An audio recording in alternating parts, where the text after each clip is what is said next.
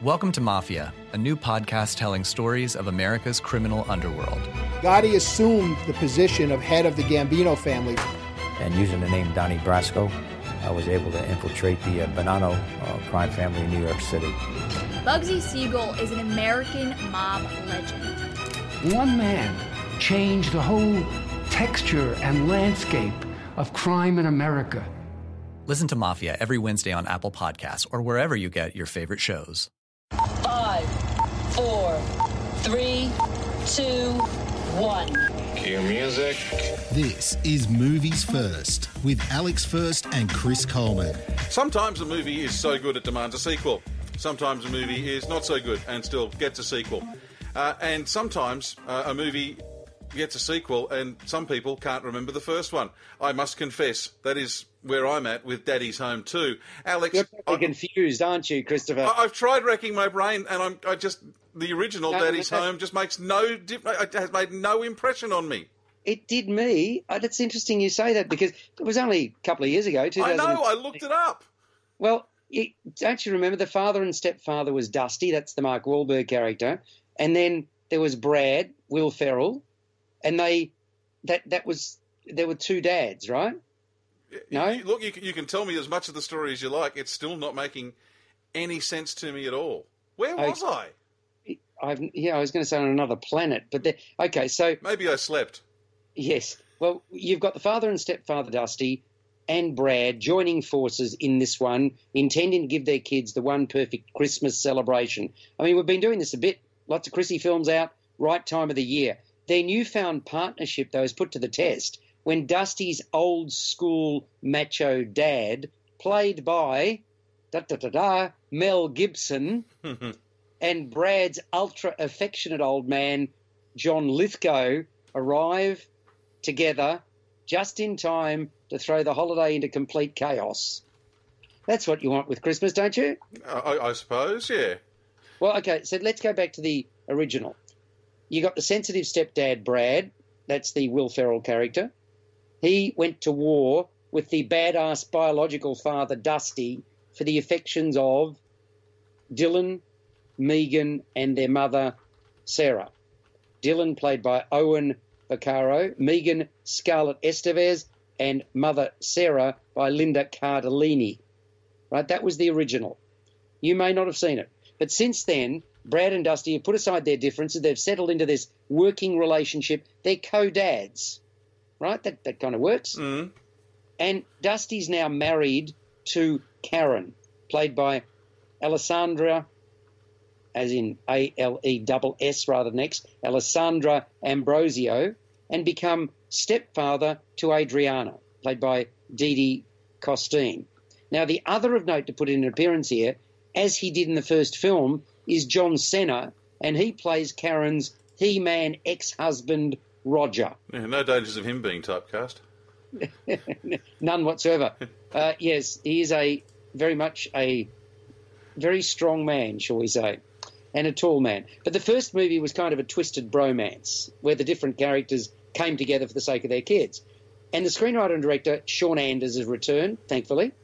It's good with a sequel. Mm-hmm. Set the story at Christmas because it can be a really difficult time of the year for blended families. I reckon it can be very, very harsh for anybody, but especially for blended families, because they have to decide where they're going to go and on what day, right? Is it going to be who's going to get them on Christmas Day if there's two separate Christmas celebrations? Of course, it can lead to lots of misunderstandings and hurt feelings.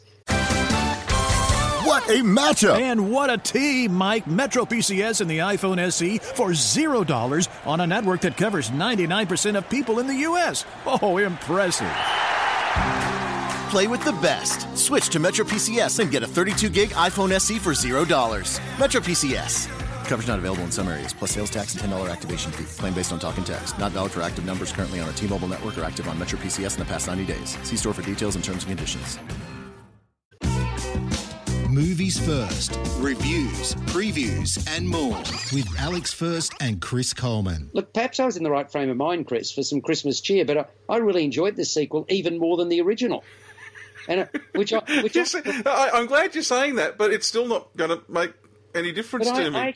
I thought the original was a bit of fun too. Yes, it's silly and crazy and over-the-top nonsense, But some of the sight gags and one-liners, not all of them, but some, are genuinely funny and at times laugh aloud so. Of course, it's the outrageousness that gives Daddy's Home 2 an edge. And it well and truly plays with the opposites attracting and repelling scenario, even if bits of it are very, very cheesy. It's like all the actors involved are playing dress-up and having plenty of fun doing so. Just, I don't want to destroy this, but you see this in the shorts or the trailer. Will Ferrell and John Lithgow locking lips. Wow. Yeah. And Mark Wahlberg and Mel Gibson arguing constantly. And here you get not one, not two, but 3 generations of mayhem and hijinks. Now, I get the fact that the situations are manufactured for comedic effect and shock value, but in large measure, the result is really ear and eye pleasing, and that's what you want out of something like this. I mean, it's light and fluffy. One sequence I did not warm to was that involving guns and the Americans' love of firearms. In this case, involving a gung-ho child and a bunch of turkeys. Now, I understand we're not shooting at human beings, but, yeah, it just... Given all the gun stuff that's happened lately as well, you've just got to wonder whether it needed to be there. Correct. That's all I'm saying. That's exactly what I'm saying. It just feels... And I know it's the right, that it's built into the the Bill of Rights, the Constitution, whatever it might be, in the United States to be able to pack weapons, but yeah, didn't feel good to me. But I understand this is an American movie, and it was meant as a humorous sort of aside, but yeah, given the carnage of late, the less said the better, as far as sort of putting that into movies. I should mention there's a scene after the final credits, but it really isn't much. It's not really worth staying for. So if you want to leave early, you can leave early. So sometimes you got, after the credits worthwhile, other times you haven't. This, ain't worth the effort. But for most part, I reckon Daddy's Home 2 does get a thumbs up. Okay. Are we going to get a Daddy's Home 3? I reckon we probably will, yeah. Okay, well, let's see in 2 or 3 years' time if I remember Daddy's Home 2 then. Exactly. 6.5, maybe even pushing up to a 7 out of 10. It's fun. Daddy's Home 2, and it runs for 98 minutes, so yeah, not too bad. You've been listening to Movies First with Alex First and Chris Coleman.